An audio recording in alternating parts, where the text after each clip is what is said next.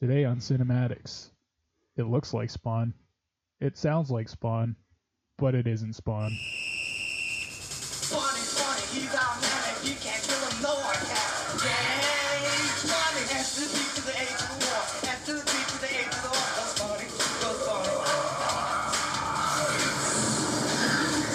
Spawny. Hello everybody, welcome back to Cinematics. I'm Ryan. And I'm Paulie.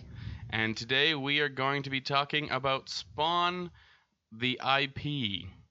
So that's Spawn, the original movie, as well as today we'll be talking about kind of how it compares to the first season of the HBO series that came out, the same year? Yeah. Very close to around the same time? Yeah, same here.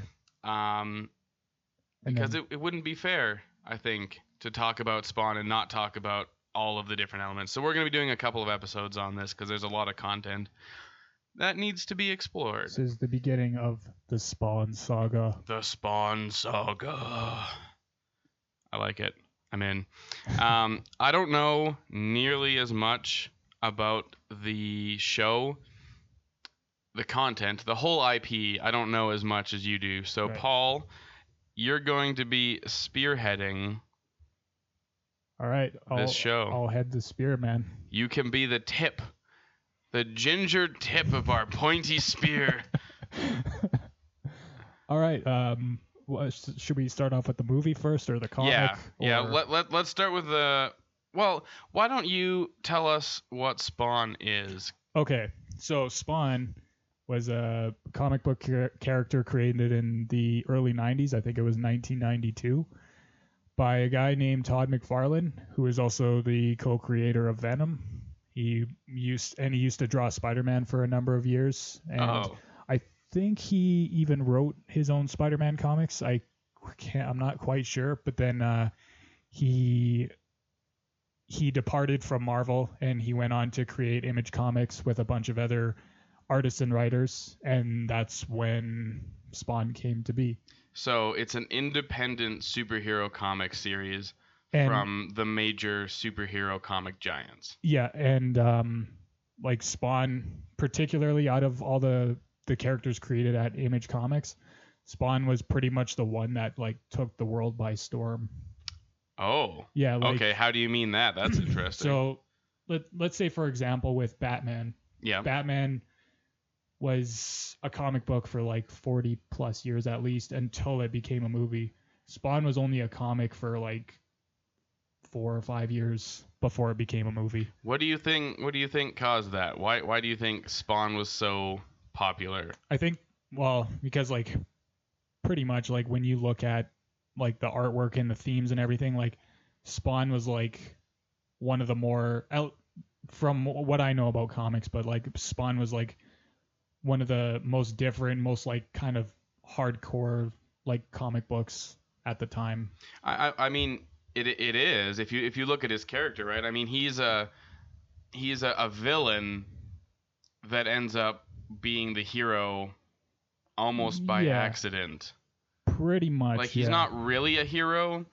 And I wouldn't even go as far to call him an anti-hero either. No, I don't even think I'd go that far. He's comics, just a character who does things. But he's the protagonist. Yeah, in the comics, I think he has more heroic qualities. Okay. But when it comes to the HBO series, I would say that he's just a tormented soul. Yeah, he's just kind of like in the middle. Yeah. All right. Well, yeah. That's a good summary. So why don't we? Okay, so let's briefly dive into the comics for a minute. I haven't yet read them. That's gonna be sort of for our upcoming episode here. But I would like to know from you just enough to be able to talk about the movie and the show. Okay. Really what I'm looking for from you right now is how much of a departure is the show. Let's start with the movie. Okay. How much of a departure is the movie from the character and the comic? Because we just watched it, and I've seen some of the show and I've seen the movie, and even between those two, the characters are so vastly different. Yeah. And not in a good way. Yeah, I would say Spawn in the movie is pretty flat. Yeah. Like Yeah. everything's just kind of spoon fed to you. Yep. Oh, I hated that. Yeah, like I hated that. They just like made him this. You know what it is? He has no. I wrote this word down because it seemed rather significant to me. Amnesia. He has no agency, is what it is. Okay. Because in the show, here we are already comparing, but in the HBO show, they don't tell you from the start, right? Yeah. He wakes up, episode 1, he's confused, he has amnesia, he's got like flashes and fragments of memories. Yeah. And he has to figure stuff out, and he does. He takes the initiative to go and figure out what is going on. He goes to his fiance's house and sees she's married and has a kid. He's confused. It's implied to him by Violator that he is dead. He goes to the graveyard himself, digs up his body, and his corpse attacks him. In the movie, that's not how it goes at all. In the movie, he's literally first of all, we are spoon-fed as the audience because the entire story is told to us off the top.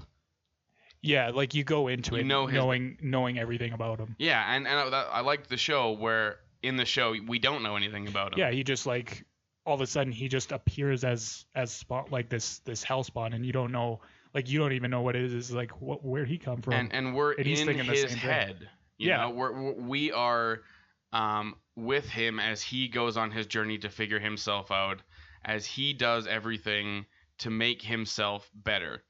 Yeah. In the movie, the idea that his memories are fragments is there, but it's never brought up. He seems to remember everything. He knows everything. Yeah, that's the thing, is like he just knows everything. And in the comics, so do we. Yeah, and in the comics, it's very like even more so than even in the show, it's very fragmented. Like the first memory that I think he has is it's just this woman. He doesn't know who she is. He doesn't know her name. He doesn't know anything about her. He's like, I keep seeing this image. And Malebolgia, the devil he's not really the devil, but anyways, he, in the comics, he kind of feeds Spawn this information at the most. Malebolgia does? Yeah. Oh, so it's not even the Violator. No, it's Malebolgia, and he kind of he kind of feeds Spawn this information at the most inconvenient times for him. So maybe when he feels like he's starting to piece something together, he'll get another flashback, and then it just adds up more questions, and he's like, who's this guy? What the hell's going on? Why am I like this? And blah blah blah. So it's like it really, like, the best way I could describe the comics and the show is that it's just, the one word I could use to sum up Spawn is tormented. Tormented. Yeah. See, and that's, I think, what makes him different than most other superheroes or comic book heroes, I guess, is that most other comic book heroes are like they have problems, they have dark pasts or whatever usually, but they're not.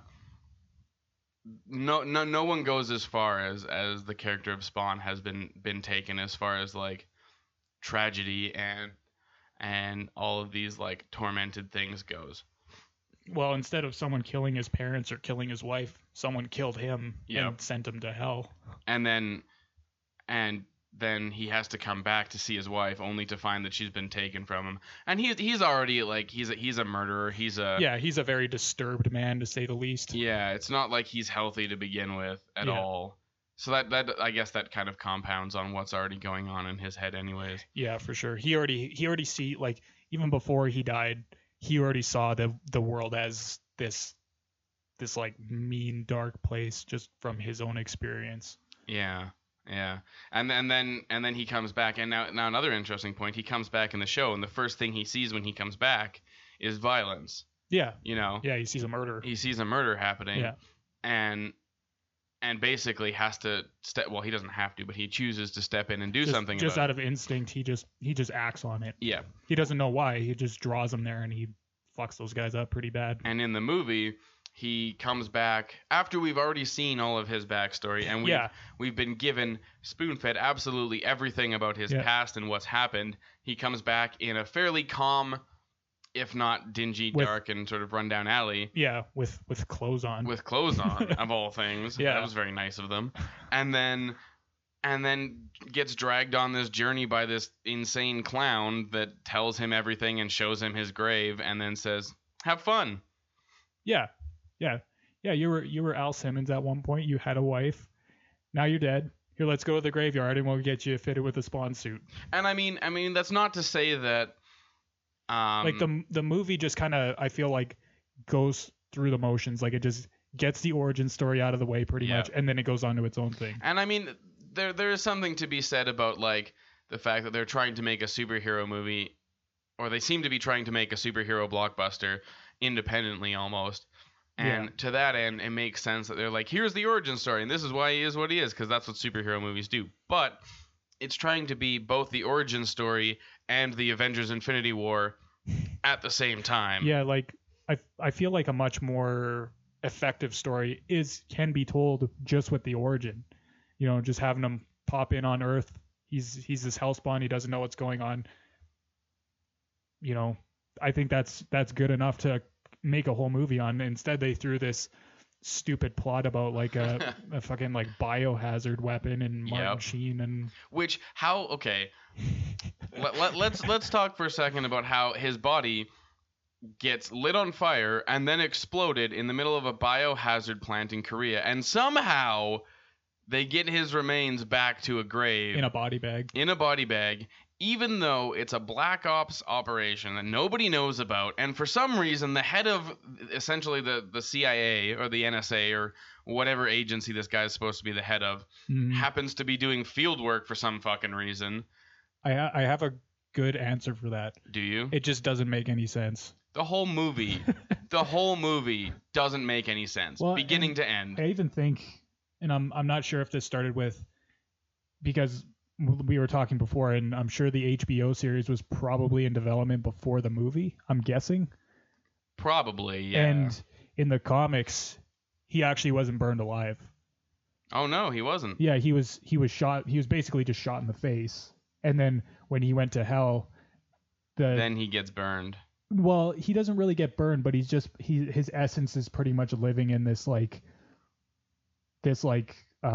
demonic husk, I guess, if you will. So okay. And then his body is still on Earth. So it's in the comic he wasn't burned alive. He was just basically shot in the face. Okay. Yeah.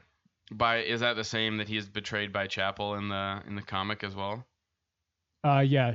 Same. But you don't find that out because I have 8 volumes of it, and I don't think you find that out until the second volume. Like he's off doing in the comic, Chapel was part of this thing called the Young Bloods program, which Al Simmons was originally supposed to do, and then obviously Al Simmons died.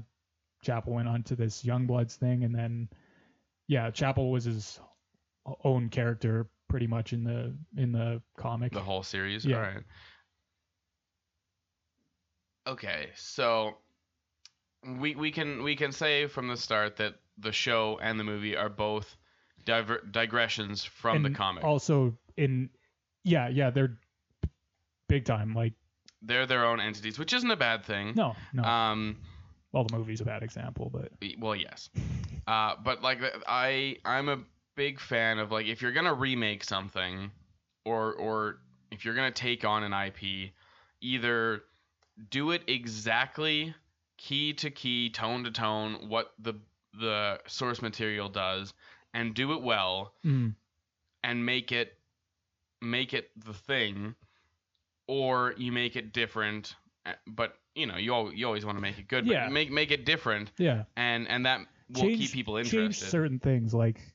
I personally like the idea of Al Simmons being burned alive instead of just shot in the face. Yeah, I mean it's more dramatic. It's more dramatic, and it explains his thing, his whole face and everything. Yes, and also it gives him an interesting character dynamic that the show uses really well, which is They torched his sorry ass. Mortal fear of fire, Oh right? yeah, he does. Yeah. Right? Yeah. Because there's a couple of scenes in the first season where there's at least one scene where he's after Billy Kincaid, the child murderer, where he lights him on fire and it completely stops him. Like he's this freaking out. Beast, and he's not unkillable, obviously, and we see weakness, which is really cool. But as soon as that fire comes, he shuts down. Yeah. Right. And that was a really interesting character dynamic that gave him depth and made him more intriguing. And the show didn't touch that at all. Oh, you mean the movie? Or the movie didn't touch that at all, yeah. Yeah, no, and in the comics too, like from what I've seen, I don't think he has like a huge fear of fire or anything. But that's something that the show added to Spawn. Like Spawn could also shoot fire and stuff, but yeah, and he can't in the show. And the thing I liked about the show too is his powers were way more subtle than they were in the movie, and then they were in the comics as well. Like he only had like a handful of things that he could do, and they were like really subtle things. Like he could mess with people's minds. Yeah, he could mess. He can get in your head and plant crazy shit. Yeah. He can teleport, sort of. Somehow, I don't know what the deal with that is, but he can. Yeah, he can kind of fly, sort of. He kind of like floats. Yeah, he levitates. He's got and the cloak, man. Yeah. Can we take a minute to talk about the fact that like the most important part of Spawn's outfit, the movie just completely ruins. just completely. I don't know. For me, when I watch the show. Spawn, the HBO show, because I watched it first, so granted I'm gonna be a little bit more biased. Yeah, you saw the good one first. But to me, the cloak that he has, it is Spawn. He's not Spawn, like he's the embodiment of Spawn. But what Spawn is, the essence of the power and the thing, is this cloak that rides on his shoulders. Yeah. It acts of its own accord. It puts him places, like you were saying before we started recording. It puts him in positions to kill people. Yeah, it kind of like takes the first step for him. Yeah, it protects him when he's gonna die. It pulls him out of things, and it has that horned look to it. Yeah, that isn't horns. Looks like Dracula's cape. It does. Yeah. It looks amazing, and it defines his character, and it's subtle, and there's just so many things about it. Even if Spawn's just like, if he's just sitting in an alley somewhere, his cape is still moving. Like he always looks kind of scary, even if it's just like sitting around. And he can just stand there, and that's what made him so powerful. Is he could stand there, he could sit there, he could do anything, and it was imposing because of that cape and because of that the way it fit his body and the way it moved. Yeah. And then in the movie, it comes out only when it needs to. Yeah. And it's way too over the top, and it doesn't even have the horns most of the time. Yeah, like I kind of get why the cape acts the way it does in the movie, is because it's like acting out of reflex. Yeah, and I mean it's a safe play, because making a cloak like that in a live action would be difficult. Granted, like animation, more liberties. Yeah, so I don't know if we said this already, but the HBO version of Spawn is animated, and I love animation for what it can do. Mm-hmm.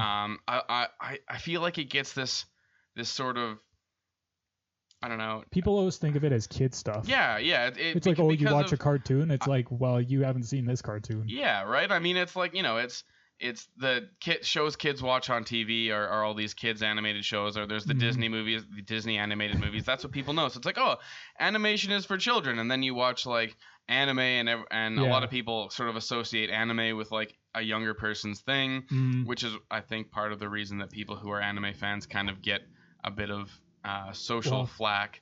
But that the things that they say and do in that show, like you couldn't put that a 5-year-old in front of that show. And like I think I told you before, a funny story about that. I went to go rent the live action Spawn from the video store when I was a kid, and I think I accidentally got Spawn 2 or Spawn 1. Oh, like the series? Yeah. The uncut version. I saw that when I was like 8. I was like, whoa, this is crazy. I mean, like, they're it's so dark, and it's so like people die and people say things that you'd never even be allowed to say today. Yeah. I mean, there's that line where I think it's the first episode of season 2 when Chapel and Jason Spawn face off. Oh yeah.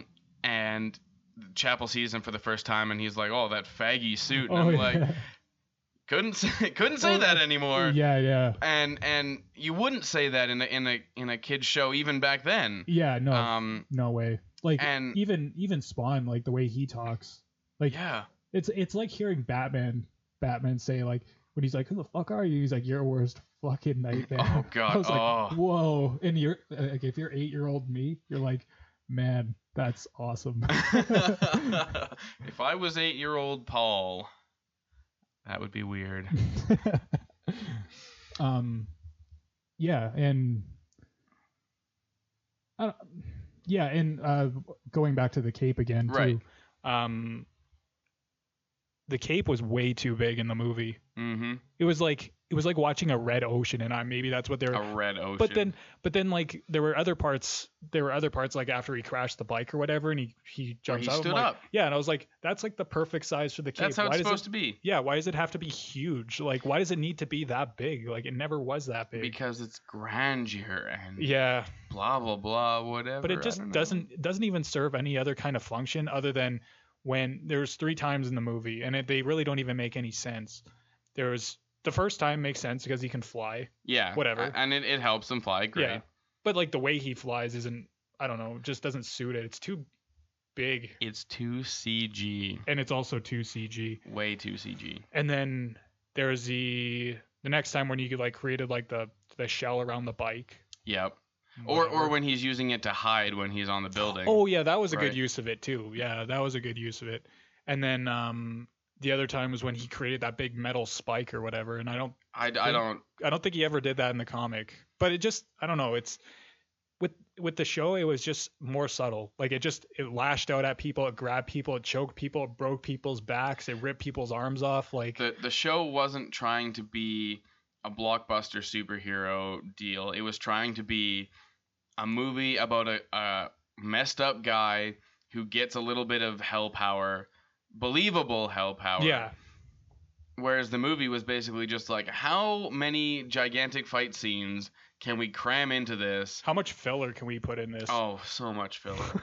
So many scenes that I was like they ended, and I'm like, that cut it. Yeah, why was that here? Why did you cut from like a 30-second segment of somebody doing something to a 30-second segment of this guy saying, the final test, and then back to another 30-second segment of something else, and then back again to another like, the editing decisions made no sense.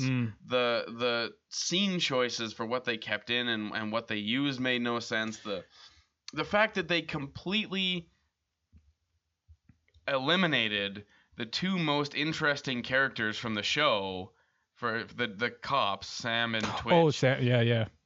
Arguably the best character dynamic in the movie or in the show is between those 2, and even in the comics too. There you go. And they're like some of the most interesting, well built characters. And the show's like, we'll give them like a cameo at the end, but we don't need them. You mean the movie? We're talking about too many things here. The movie says, let's give them a cameo at the end, and you're like, they look like exactly what they're supposed to look like. Yeah, why did you not bring them in before? And you barely even notice them. Like, I don't know how many times before I watched the Spawn live action, like when I was younger, and I'd also seen some of the HBO series, and I didn't even notice it until like 10 years later when I watched a YouTube video, and they're like, oh yeah, Sam and Twitch are in this movie. I'm like, oh, they are too. Yeah, you don't even, it's like they're on screen for about 30 seconds. They don't say anything. They don't do anything. They weren't even mentioned in the movie. You know how cool it would have been? Even if they were mentioned, just saying like, yeah, we got these 2 cops, like we got these 2 cops on us. Like they're getting a little close or whatever. Right. Like even just give you a hint that, even something that suggests they were there. Yeah. So that, open it up for like a movie about that. Like what blows me away is that the creator of Spawn is the one who seems to be spearheading all of these different projects. Yeah, right? He has a lot of say in them anyway. And And somehow, I think I think what happened was Spawn just got hoard out too much. Probably. Like, yeah, that's like right. it just they kept close to what the source material was, but it just like there was too much liberty taken with it. Yeah.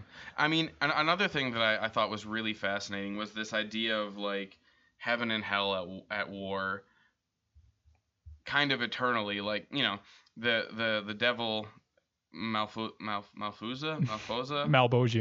Yeah. I don't know why I dropped that. Anyway, Malfuzia. He's trying to collect souls for his army. Yeah. Oh, yeah. And that's the point of Spawn, right? Is that he's brought back. He's a government assassin that's brought back from hell to go around killing people for the devil. For Malbuja to build his army. What? Malbogia. Malbougie. He's so bougie, man. But and it's just this like he happens to be the best choice in hell because he's a trained killer. They all see all of this torment and all of this in him, and they know they can use it. So they send him back to build their army. And there's this subtle hint that there are other forces that they're fighting against, and like they're competing. And then the movie's like, oh, why don't we just make it full out apocalypse? The whole world is at risk, and if you don't make the right choice, apocalypse now happens, and everything blows up, and there's fire and brimstone. Oh, actually. And the devil or the hell spawn people are obviously the supervillains because it's North America, and they want to just burn everything to the ground. I don't know. Yeah. Like. And the CG, I don't want to dwell on this too much because it's 90s. Computer graphics were not there was a lot of experimentation going on with CGI, I will say, at that time. And I mean, let's take 30 seconds and let's talk about Scooby-Doo on Spooky Island for a minute, the live action Scooby-Doo movie. Oh, man. And when I watched that when I was a kid, I adored it. I thought it was amazing. And I recently watched it again. Oh, it's terrible. And the animation, there was, I wasn't sober, and that was the point. That's why we were watching it. Yeah, fair enough. But the Scooby-Doo animation for the actual dog is atrocious. But that's just 2000s, early 2000s and 90s. Yeah, 2002. 2002, something like that. That was the graphics power that they had at the time. And we're a little spoiled now with our capabilities. But like you were saying too, that even then when it was made, there was stuff that was done better. And the for a $30 million movie, or actually, I think in my notes it says that it got up closer to 40 million because they're just like we want to do more. $40 million movie. I'm gonna go to IMDb really quickly. I should have pulled this up before we started recording. I usually do. Spawn. Oh yeah. So fun fact. Wesley Snipes was considered to play Spawn. Wesley Snipes in this movie? Yeah. Nice. That would have been interesting. Cuba Gooding Jr. Oh. Snoop Dogg. And they ended up with Michael J. White. Yeah. I mean, he wasn't bad. He was good. I think he would have done better if he had more to work with. Well, exactly. That's the thing. It just made him this cardboard cutout. Yeah. Like, let's make this guy into a superhero. There you go. Budget estimated $40 million. Yeah. They had $40 million, and the hell that they created could have been a set. For $40 million, they could have scrapped all of that CG. They could have built a set, and they could have put a dude in a costume for some of the stuff, or the animatronics. Well, like I mentioned to you before, they had Greg Nicotero of Walking Dead fame, and I'm sure a lot of other stuff too that I can't think of off the top of my head, who did, the creature designs and all that. You had him on your movie. And you decided to do 90% CG. Yeah, and the landscape of hell, like I get, like, it's hell, whatever. I'm sure the landscape doesn't make that much sense, but it was like, just looking at it gives you a fucking headache. It's just, and then for some reason they decided to do a fight scene in hell, which it makes no sense in the story. First of all, No, because everything wraps up. because everything was wrapped up. Exactly. They didn't need to go back there and fight him. Yeah. He was in hell. It's like, yep, we've stalled the apocalypse. All is well. You know, Spawn's made his choice. Hurrah, we're done. But no, they needed one last big fight scene. So they send us to hell, and then Literally. they shoot a whole bunch of close-ups of these guys floating around in a green screen room with stuff flying just everywhere. stuff. You can't see what's going on. When you do see what's going It on, looks it's so bad. like- Because I think it said that they weren't done rendering the special effects until the day it was released, I think. Wow. So that probably explains a lot too. But Yeah. even still, it's like they're just. But I mean, how Lord much of the Rings wasn't done editing and exporting until the day before it was supposed to premiere. That's the case for a lot of movies. Yeah. But man, like no matter how good that looked, that would have still looked like shit. Yeah. You know, it was just like you can't tell. There's no geography. There's just like I get it. It's hell. Like it's gonna break the laws of physics a little bit. I'm all about making unique and interesting anti-geographical things. I mean, look at Doom, the games. Yeah. You know, the hellscape of Doom is real fascinating because it doesn't necessarily. It doesn't like follow by the the tropes of hell. Yeah. It's not like fire and brimstone. It's like this other place that like people go to get tortured and stuff. Yeah, and it could have been really cool. The problem is that they just didn't do it right. I don't know. But they are remaking it, so I hope. Which is why we're talking about this now in a lot of ways. I think is because in June, I believe is what the word is. They're supposed to be coming out or going into production on a new Spawn movie. I'm just gonna find with Jeremy Renner and Jamie Foxx, directed by the creator this time, which currently is a double-edged sword in pre-production. And the only I wonder. Oh, there's only two people. There's only two people on right now. Jeremy Renner plays Twitch. Jamie Foxx is Al Simmons / Spawn. Greg Nicotero is supposed to be back in it again. Sweet. So hopefully they'll use him properly this time. I mean, they don't even like that picture that they're using for the Spawn like poster or whatever. That's not even like that's from the comic. That might even be fan art. That is weird. So I don't know. They've been talking about a Spawn remake for R-rated supernatural horror film.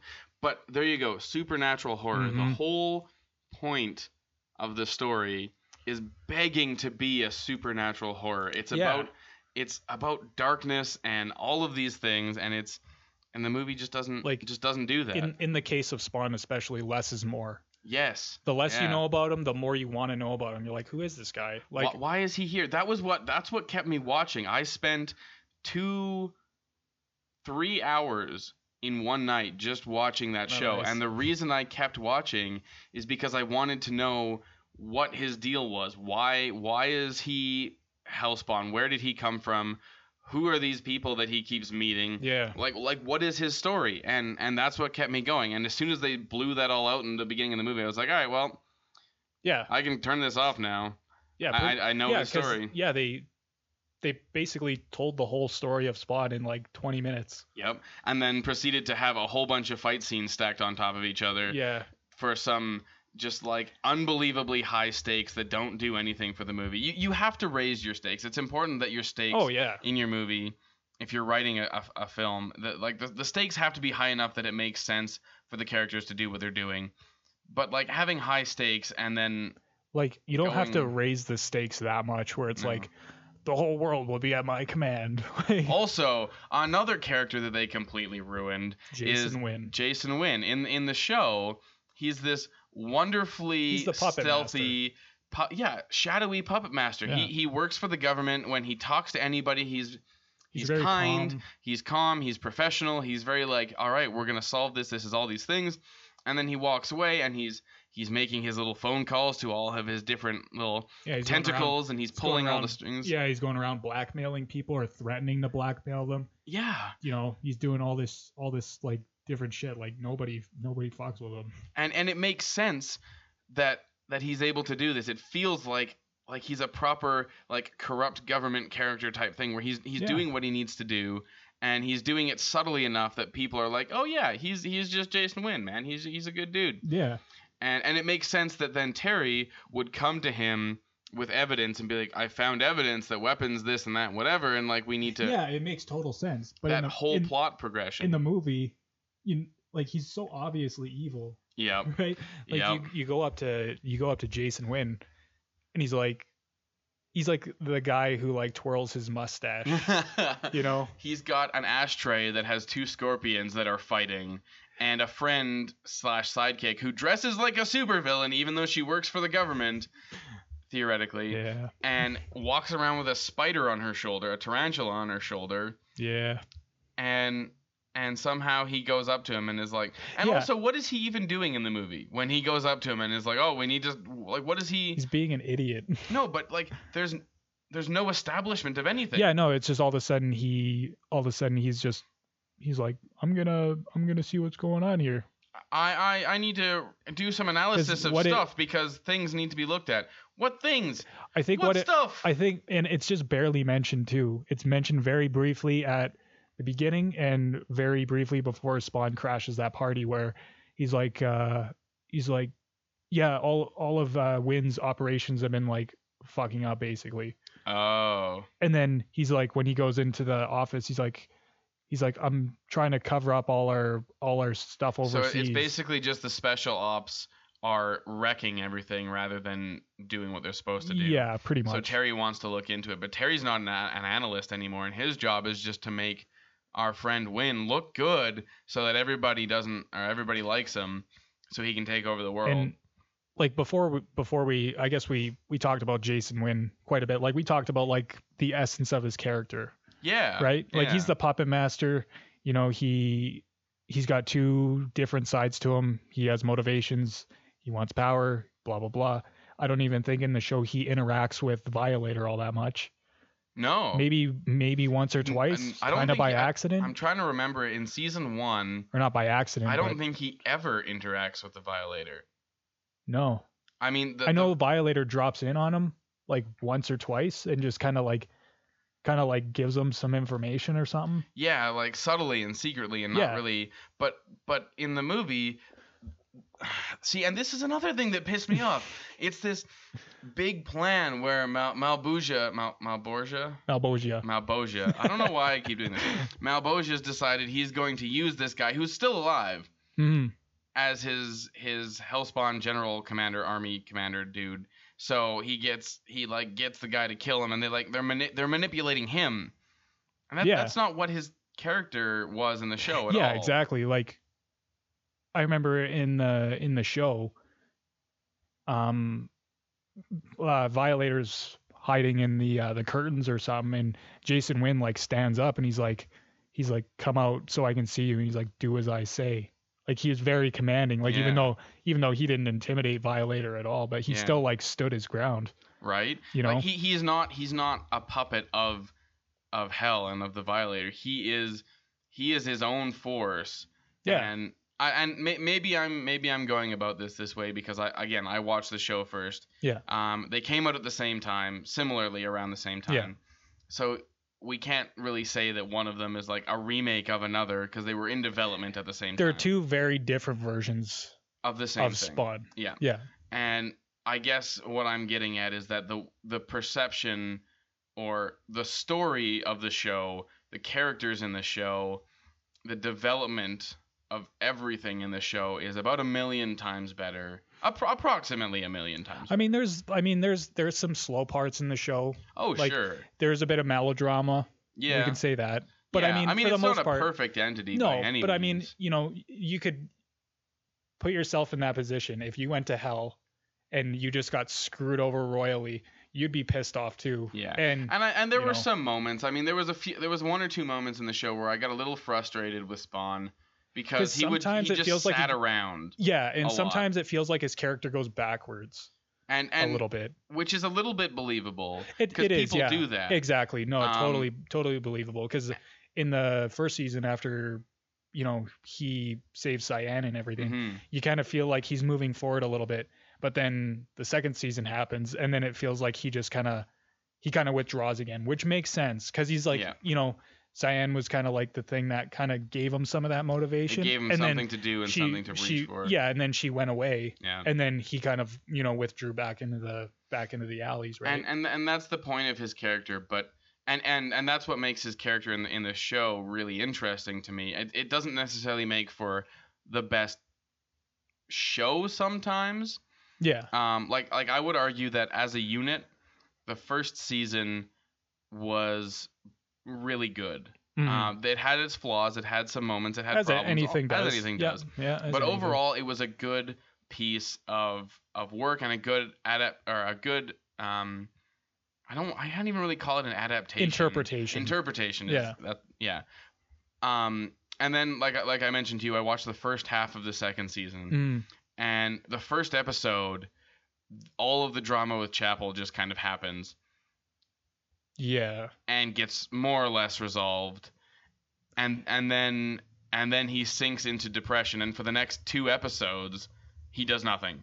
The show is about these guys posing as priests who are selling drugs, moving in and beating and terrorizing the alleys and killing all the homeless people that are supposed to be Spawn's friends, who he keeps saying aren't his friends.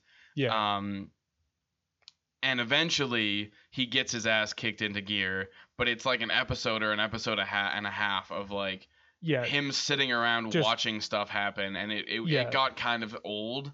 Yeah, if they would have sped that up a little bit, because I know exactly what you're talking about, because I tend to get bored by that. Because after everything happens with Chapel, it kind of like all of the conflict is gone. Yeah, the brakes just go right. It just comes to a complete stop. Because there's the main conflict is obviously him and Win. Yeah. Win doesn't die. No, I don't remember. Does Win's thing get resolved in the first season? Not really. That weird cybernetic assassin. Overkill. Overkill that has no relevance, it seems. That wasn't Jason Wynn though. That was Tony Twist. No, that was Tony Twist. But another different villain, which I found that it was fascinating that there was multiple. Yeah, there was a few different ones. And but I mean, we hear or see of no cybernetic people, and then he shows up, and in 2 episodes he dies, and then we hear or see nothing. I felt like Overkill was in the comics he's called Overt Kill. Overt? Yeah. Kill? That's weird. Okay. Yeah, he sounds better as Overkill, but like the show is like this really like, horror drama noir sort of thing, and then all of a sudden this cyborg comes in. Yep. It's like, why is there a cyborg here? And so actually, just not really sidetracking, but just talking about the characters and how they are in the show compared, because I feel like these are actually 3 very important characters, and that's Wanda, Terry, and Cyan. Yep. So what can we say about them in the movie? Let's ask what we can say about them in the show first, because they're very interesting in the show. Because in the show, Terry is, well, first of all, he's also black, which is kind of important. Yes. And he's the best friend to Spawn, not Spawn, sorry, Al Simmons before he spawns. They're best friends. He promises Al he'll look after Wanda, his wife, if he ever dies, and such as he does exactly what he said he was going to do. Wanda, his wife, is a powerful female protagonist, like quite a main character. Yeah, who is a lawyer. She has a lot of. She has a lot of pull in the show. Yeah. Like a lot of what she does has purpose to what is happening in the story. Like the stuff with with Billy Kincaid, right? Yeah. Like she's defending this one guy, like the crazy guy. He's I don't hurt no one. The guy anymore. who actually didn't hurt anybody. Yeah. So like she's defending him, thinking that maybe she's defending a bad person. Yeah. But that ties in directly with Billy Kincaid, who is the bastard child of some U.S. senator who Wynn is manipulating in to try to become president. Yeah. And that whole it's like she's so intermeshed. Yeah. And I mean, Cyan doesn't have a huge role, but the kidnapping of her by Billy Kincaid is really important. Yeah. But they're human. Like they the way I described it in my notes was they're the direct link to Al Simmons' humanity. Mm-hmm. Like he's like they're the reasons why he kind of moves forward, even though like some of his memories and like some of the dreams that he has are kind of manipulated in a way where they're like like when he's dreaming and they're like violators kind of messing with his mind and they're trying to make it look replacing like himself with yeah, and they're trying to like Hell is trying to like they're changing the story. So basically they're trying to make it seem like Terry and Wanda wanted Al gone. Yeah. Right. Yeah. And it's something they very briefly touch on in the movie. It's very super subtle, brief. but the whole show is very subtle. Yeah, but like in the movie though. Oh, I see. Like in the movie, they do it very, very. Do they? I didn't know. They do it. It's like within like a few frames, really. Well, not frames, but like like it's a very odd editing choice. Okay, I missed it. What was the? So, where did they? I think it's right before. It's right before Spawn goes to the graveyard. Okay. And it's the way the flashback comes in. So you see Terry. So you see Al and Wanda, and you see Terry, but then the way it like transitions, it's Jason Wynn's face. So it's kind of implying that Al Simmons is thinking that Terry also wanted him out of the way so he could get with Wanda, sort of thing. Right, because in the movie version, he knows that Wynn is the one who killed him and tried to get rid of him. So therefore, he's sort of associating. But like it's not addressed. No, it's not. Like I mean, like he in the show, it makes even total talk sense. To Terry. Him and Wanda never share a word other than when Wanda tells him to get off her property. that's the other thing I wanted to talk about was just when he's in the backyard. Because like we know what they're like in the show, right? Like they seem like they're very well-rounded, caring people who actually care about what's going on. They are, and if I'm not mistaken, and they're all active. Terry and Wanda even have a brief, or not Terry, Spawn and Wanda even have a brief interaction. Yeah. At certain points. Yeah, exactly. And in the movie, he's at the birthday party that he just stumbles in on. Yep. Right. The essence of what happens is he goes, he finds out that Terry and Wanda are together. They had a kid. Yeah. Right. But then, he's in the backyard. They spot him, and you can see that he's in like obvious, like he's in pain, right? Like he messed up. He looks like he's been lit on fire. Yeah, he looks like he's been burned alive. And then they're like, beat it, get out of here. I mean, you think that they would have at least called an ambulance for him? Like, yeah, I get it. Like he scared the shit out of them, right? And he does look homeless, so they're probably like, oh, that weird homeless guy, he's fine, get him out of here, my child or whatever. Yeah. But like that's another thing is there's this recurring theme through the show of Wanda's fear for Cyan of losing her because there's all of these different like kids being killed, and it makes her paranoid and it looks like the show is trying to sort of address that. Mm-hmm. But, yeah, because she's probably got post-traumatic stress of her own just from losing Al and then, just all the stuff she deals with as like a lawyer too, probably in some ways. Like, but is she a lawyer in the movie? Is she anything in the movie? What is she in the movie? The only thing I saw her doing was showing a PowerPoint presentation on about all the biological weapons that coincidentally her husband was killed trying to disarm. Well, not trying to disarm, but he was just lured there. Yeah. And then killed. Yeah, what does she even do? Okay, so what do you even do? Thought line. These were all developed at the same time. Yes. The movie, the show, all that. So what it feels like is that they were trying to do the same thing with the movie as they were trying to do with the show, which is dragging all of these themes, all of these ideas, and the entire story of Spawn from the it would be almost 2.5-ish hours of the show into an hour and a half movie. And do all the same thing, because if people didn't want to watch the animated show, they could watch the live action movie, and then we hit all the same. What they should have done was they should have made the show the full thing. It's like, here's the show, here's everything about Spawn, here's where we have the time to build the character and develop all these themes and all these plots. Let's take the movie and let's make it a portion of it. Let's take up a slice, a piece, focus on something. But it tried to be everything.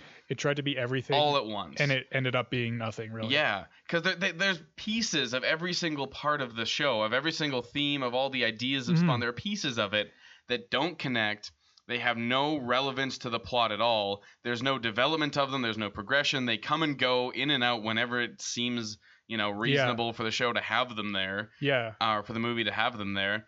Like everything that was in the comic and in the show is present in the movie. It just doesn't have any substance.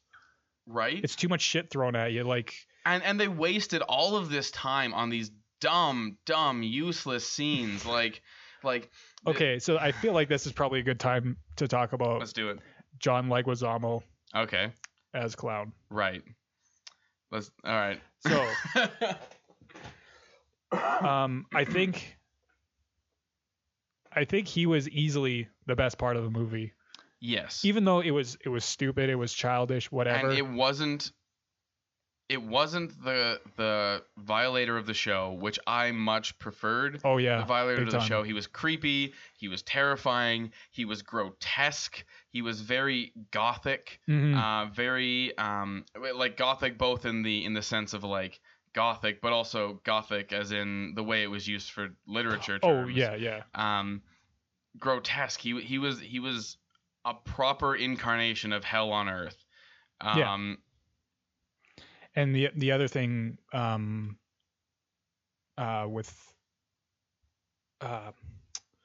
John Leguizamo anyways is, fair enough, like they're their own versions. Yeah. And that's fine. And the version of Clown from the movie is more geared towards kids, obviously. Is it though? I guess. I mean, with the farting and all that shit, right? The fart jokes and the I mean, he briefly eats that maggot pizza, which kind of is reminiscent of some of the grotesque moments of. Yeah, when Clown's eating the ice cream. Yeah. In like the first episode or something. Yep. Yeah, he's like, "You want a lick? It's Rocky Road." It's just like poop and yeah, maggots, it's just like basically. there's just like bugs and stuff in it, like, and like, yeah, like.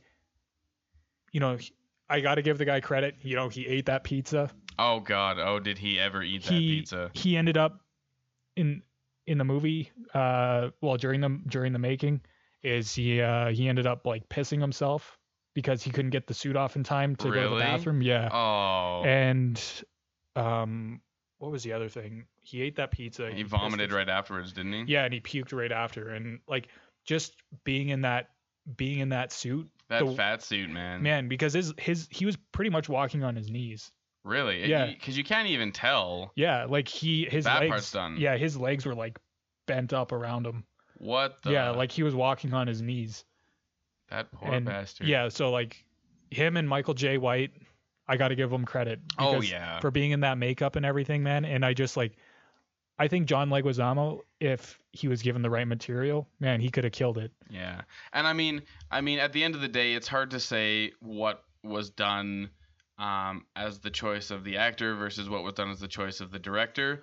I even think in this case, it was probably the producers for the movie. And the producers, yes, that's true. And that's not to say that his performance was bad.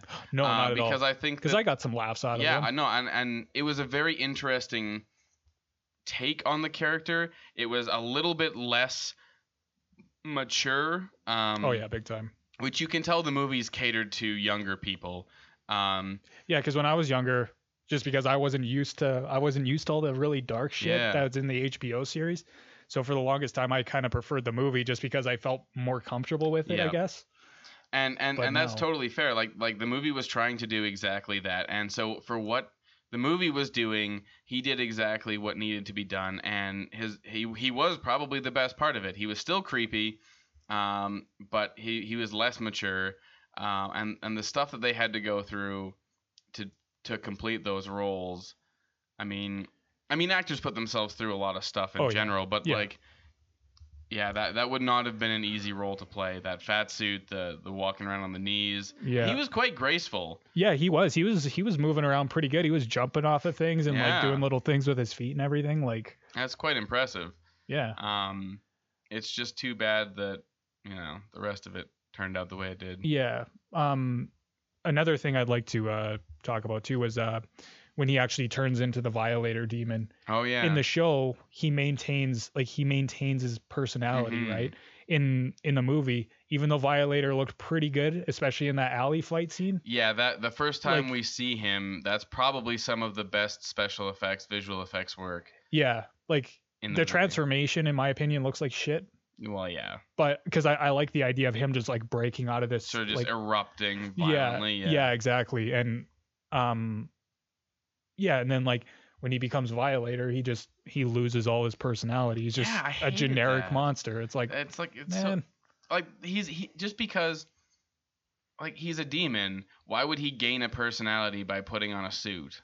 yeah, exactly. Like he'd still be the same demon that he is, and not just a Because you think that, you know, if you were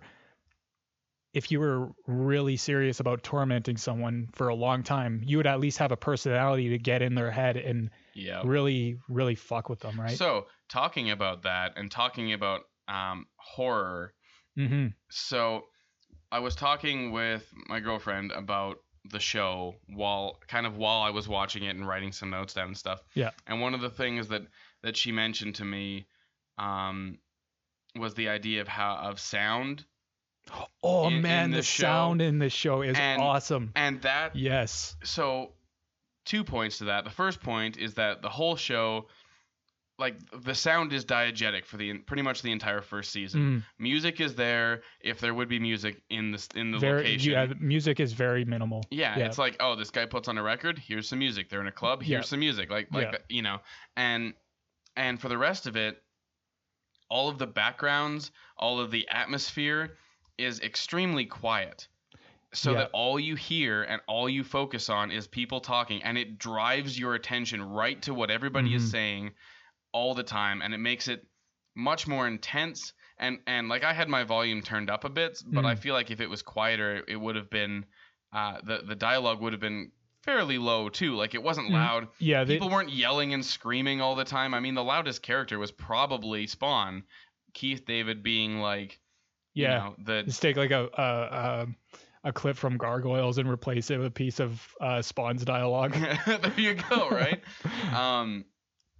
But yeah, like but I even for the felt, Violator, yeah, the point to bring that thought around is that when he turns into his full demon form and he like punches Spawn through a roof, it's one thing like Spawn shoots the shit out of him or tries to, Yeah. and then he punches him through the roof, and then he comes down and he gets in his face and he whispers. yeah.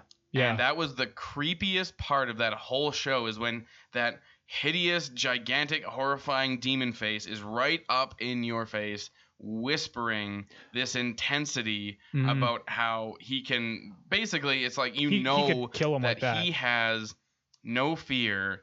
You know that he is completely in control of everything, and Well, that's just what it is. And the thing was, at least in the animated series, I don't know if it was quite like this in the comics, but you actually see Violator with Spawn, just because he was gone for 5 years and he was in hell, right? You Yeah. actually see Violator like holding Spawn by the chains and like tormenting him Yeah. for all that time. Like he's afraid of Spawn, right? Sure he is. Yeah, exactly. Like when like he lets Spawn do his thing, he shoots him, he does whatever, and then he appears, grabs him, and then pulls him through into that church. Like Also, It was the fact over that like all that. of that takes place in a church is just hilarious to me, because there's this idea that like, oh, demons can't enter churches and things like well, that, it's right? But, yeah, it doesn't like it doesn't have like the vampire rules. yeah, but Right. that works for demons too. In a lot of literature and Yeah. in a lot of media, it's like, oh, you know, you're safe in a church. The devil can't get you here. Yeah, Which makes it even more ironic that these two like Yeah, I mean- demon-born, hellborn. yeah, and I think that's kind of a cool idea. Yeah, I that, loved it. Yeah. You know, like that they're not like they're not screaming from sunlight or anything Yeah. like that. Like and they can say hang God out. all the time, and it's not a Yeah. problem. In the movie, they made it a problem once. Yeah, I don't even know if Um, I don't even know if in the movie if it was a problem or if it was just a joke. That was one of the things. Like I was just like, I don't understand the rules of this movie. yeah, so like I don't know if that's. I don't supposed know. to I don't know if him by him saying God actually hurts him be- or whatever. Is that actually a pain, or is he just being facetious at this point? Yeah, exactly. And you know, like the fight in the movie, yeah, it was cool, whatever. Like it was probably the best fight scene in the movie. It was, yeah, You know, because it was it was really the only fight it scene. embodied what the animation tried to do. Yeah. And I'm sure I haven't read the comics yet, but I'm sure a lot of what's in the comics is the idea that like both Spawn and Violator, they teleport around. They move. They can go invisible. They hide around things. Yeah. And it builds on the idea that he goes places. He disappears. Spawn's looking around these dark, dingy alleys for him, which they're not dark. They're really brightly lit. Yeah. But like I think even in the comic, I'm pretty sure like the first time Spawn and Violator face off, it is like a pretty decent battle. Like, yeah. Like I think Violator ends up like punching a hole through Spawn or something. Oh jeez. Like I can't remember, but still, it wasn't like quite as grand. Yeah. Right. Like I don't know, the simplicity of it. It makes it so much more, at least in the animation for me, the fact that like Spawn tried his hardest. Yeah. To kill the Violator, and he took it unfazed, threw him through the roof of a church, and then said, "This is over. I'm coming back for you." It was over before it started, really. Yeah. And it just made him such an intimidating character, and he loses a lot of that in the movie. That's not to say that he's afraid in the movie, because he certainly isn't, and he still goes hardcore. He's still like, Spawn can't beat him, but it's a much less. It's much less in terrifying. the movie, it made it seem like Spawn stood a chance against him. Yeah. In the animation, he was down. Yeah. So we talked about the hell sort of monsters. Mm-hmm. I think this is in the second season, but have you seen the part where that guy is going around in the taxi? No. Oh really? Which guy's going around in the taxi? He's going around killing all the colored people. No, I haven't gotten Oh, really? Yeah. Oh, shit, yeah. It's halfway. It must be past the halfway point of the second season. Yeah, I'm just or trying maybe it's into the third. I don't know. I can't remember if it's on the first half of the second season or the second. Okay. Because I've watched the first 3 episodes of the second season, and it's not there. Yeah. Because the first 3 episodes are entirely about those, like, anti-religious guys who walk around with their Bible full of drugs and peddle it to everybody. Oh, shit. But so we'll come to that later. Yeah, we should come to that because that is stuff right out of a horror movie, just from what ends up happening and what happens after, and some of the characters that kind of get in the crossfire of this guy and everything. Like, it's pretty intense. Content for the next episode. Yeah, totally. I like it. Well, I had one last thing that I wanted to talk about. All right. And then I'll throw it back to you for whatever you have left. But something that I loved about the show versus the movie. When I watched the movie, I was so distracted by the things that they were trying to do to make it grand. The giant fight scenes, all of the crazy stuff. Yeah, like the generic superhero comes through the big glass ceiling. Yep, all of that, like, overachieving, over grand stuff distracted me. There's no subtlety. And there's no subtlety, and there was no, I don't know, But what I liked about the show, and something that I was constantly noticing and paying attention to while I was watching the show, was the way that they lit it. When we first decided to do this, you described it to me as a superhero noir crime drama thriller horror movie. Yeah. Basically all of those wrapped into one. Yeah. And the noir part is what really fascinates me, because most of the show takes place at night. The show, because you keep calling the movie the show, but honestly, the show is more like a movie. The show is more like a movie in a lot of ways. Yeah, and the movie is a cash grab. Yeah. Sell toys. Yeah. Make merchandise. Be done with it. Yeah. Make sequels, but the contrast and the way they lit it was just, it was stunning. It was like I was watching an old noir film. Like the deep shadows, the villains hiding in silhouettes all the time, so you can never see their faces. And just fascinating uses of color too. Like, there's this one scene where the homeless people are standing around one of their barrel fires, warming themselves. Yeah. And most of the background and the surroundings are dark or black or like browns.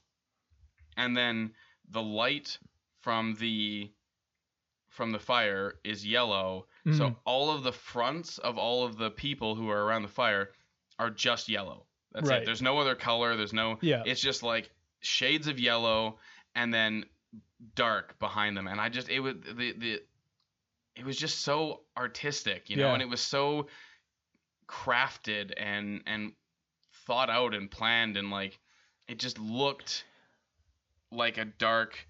It fit everything, and then the movie was just so bright all the time. Yeah, it was. Yeah, like Comparatively. The movie. I don't know, because even Todd McFarlane was explaining, he's like, yeah, I want to make it so it's like 80% in shadow. It's like, yeah, you did that with the animated serise, but he was talking about the movie. I'm like, no, it's like watching a regular movie. It's like I'm watching 1989's Batman again. Or Hellboy or Hellboy or something. Yeah, or any of that. Like it didn't do anything interesting. It did nothing different.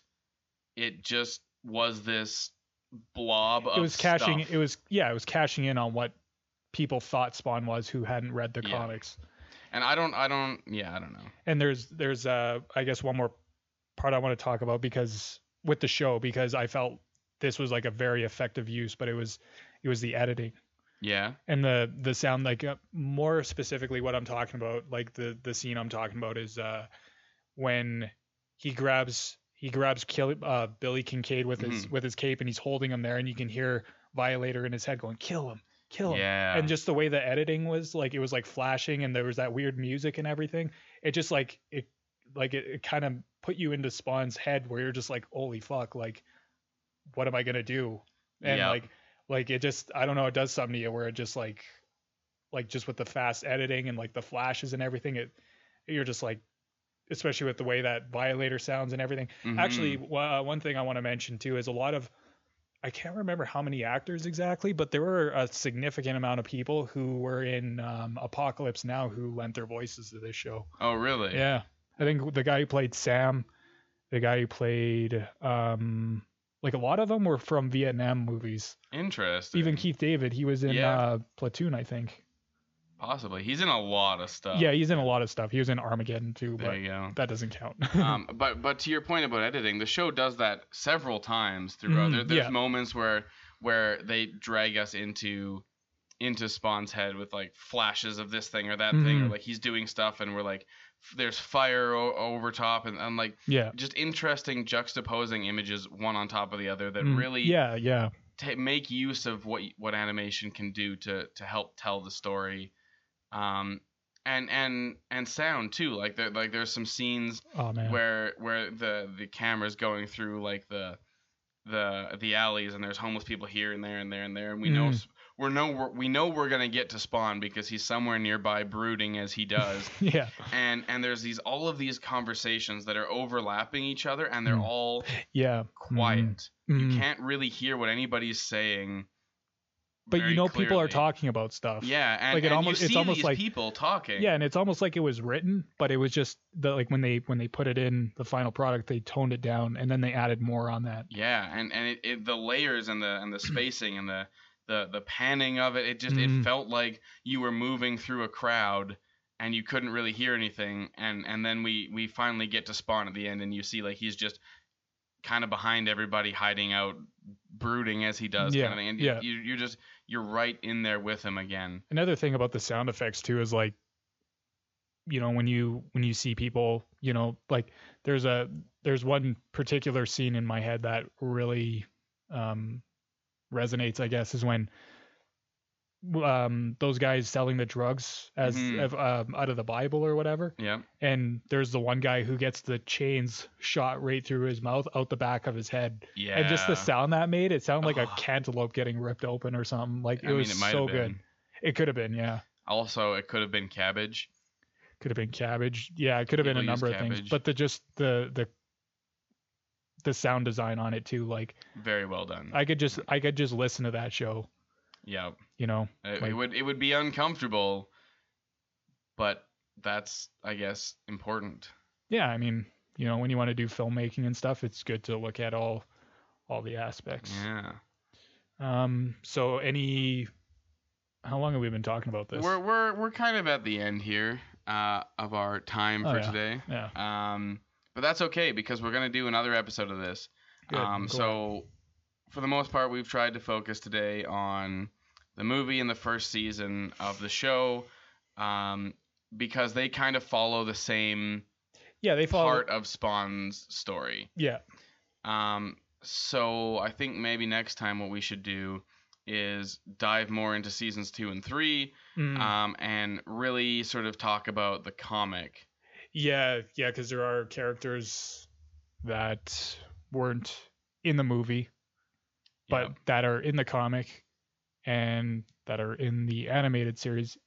Might be kind of briefly, but and there's a whole story on why those characters and we'll have to talk about that. Because it's pretty interesting. It's an interesting story on why some of those characters aren't there. So next week, we'll dive into the rest of what Spawn is. One more thing. Oh yeah. So Malbogia in the movie. Right, Malbogia. Sorry, Malbougie. Malbougie. But good old Bougie. Just something quick, and I mentioned this to you as we were watching the movie, was he's much more effective in the show because you don't see him. He's just this ghost people talk about that manipulates people, and he does that kind of thing. They constantly tell Spawn, "Oh yeah, you were with Malbogia for this long, or he had you hidden, or he tortured you," but never once do we see him or hear him. Yeah, you don't hear anything, especially when it gets to that guy who's going around killing all the colored people. Right. He's like, yeah, Malbogia's talking to me, and he's like, it's stuff like that. It's really interesting, and they do it way more effectively in the show, and even in the comic you see him quite a few times. Oh really? And he has like personality, I guess, but I like the subtlety of the show better, where you have to kind of leave it to your own imagination on what he looks like or whatever. Especially in the movie when he looks so terrible. Yeah, I mean he looks pretty accurate to the comic. Yeah, but the graphics are just not good. Yeah, it just ruins it. Yeah. I think my final note on which to leave this is that I guess this is a fascinating study in experimentation, because there is the comics which do things one way, there's a show which does things another way, and there's the movie which does things another way. And all of these things kind of exist in the same timeline. Like the movie and the show came out in the same year. The comics weren't very far before them, a couple of years, you said, right? Yeah, I think Spawn came out in 91 or 92. I can't really remember, but it's in there. 91, 92, not anything before or after that. So it seems as though with each iteration they tried to do something different. And for all of the ranting that we've done on this episode so far about how things haven't worked for the movie, I do give them some credit in the sense that at least they didn't try to do the exact same thing 3 times. They didn't just do Spawn the comic, and then here's Spawn the animated TV show, which is exactly the comic, and then here's Spawn the movie, which is exactly the same as the animated TV show. Yeah. They tried to take different tones and different approaches and change the characters into something else, and because the creator of the property is the one who's spearheading all of this, or at least has creative control over all of this to an extent or another, we can safely assume that this isn't necessarily, some big studio getting in the way and making changes for the sake of the studio's hope to make more money. It's the guy who made it experimenting for whatever reason it was with the IP that he created to some extent or another. Yeah. And to that end, I give it props, even if the movie was most certainly a failed experiment. I think I'll leave that there. Yeah, no, that's accurate. Movie failed experiment. Some good effects, some good creature designs. A lot of it looks like it's ripped right off the comic. Yeah. Off a Batman movie. And the show takes a completely different approach, a more subtle approach that I think works better for Spawn. And much better. Yeah, and just mixing the crime drama, the whole noir thing, horror, action, even though there's not much action in it, but when it happens, it's like it's pretty quick, but it's pretty brutal too. Yep. Yeah, and just kind of just like a study on like, you know, humanity as a whole, or like searching within yourself for your own humanity, or when to let something you love go, or, you know, whatever, right? There's like tons of different, when it's worth it to fight for something, and when you just gotta be okay. Yeah, exactly. And how to be okay. And how to be okay too. Yeah. And yeah, I think Spawn is a pretty good, especially the series. Yeah. I actually like the series better than the comic. Oh, really? I do, yeah. I'm fascinated to read the comics. Yeah, now. From what I've seen in the comics, the series is more for me personally. Okay. Well, you know, we'll have to chat about that next week. Absolutely. Too. Yeah, we've been at this. This is one of our longer episodes, but there's a lot of material. There's a lot. There's a lot to talk about. So thank you guys so much for listening. Thank you very much. As always, spoiler alerts. If you if you don't want to hear spoilers, watch the movie and take a look at the first season and the second season, a little bit of the show before you listen to the podcast. Mm-hmm. You can find it all on YouTube as well. So there you go. The show's all on YouTube. Yep. You can find us on Twitter at Cinematics Podcast or Cinematics Cast. We're on Instagram, Cinematics Podcast. And you can find me on Twitter at Dark Sales Films. You can find me on Instagram at Dark Sales Films. You can find me on LinkedIn at Dark Sales Films. You can find my personal LinkedIn account, all Ryan Drescher. If you want to follow and find more of the stuff that we make. Yeah, and more to come from my end eventually. One day. We believe, Polly. We believe. I believe in Harvey Dent.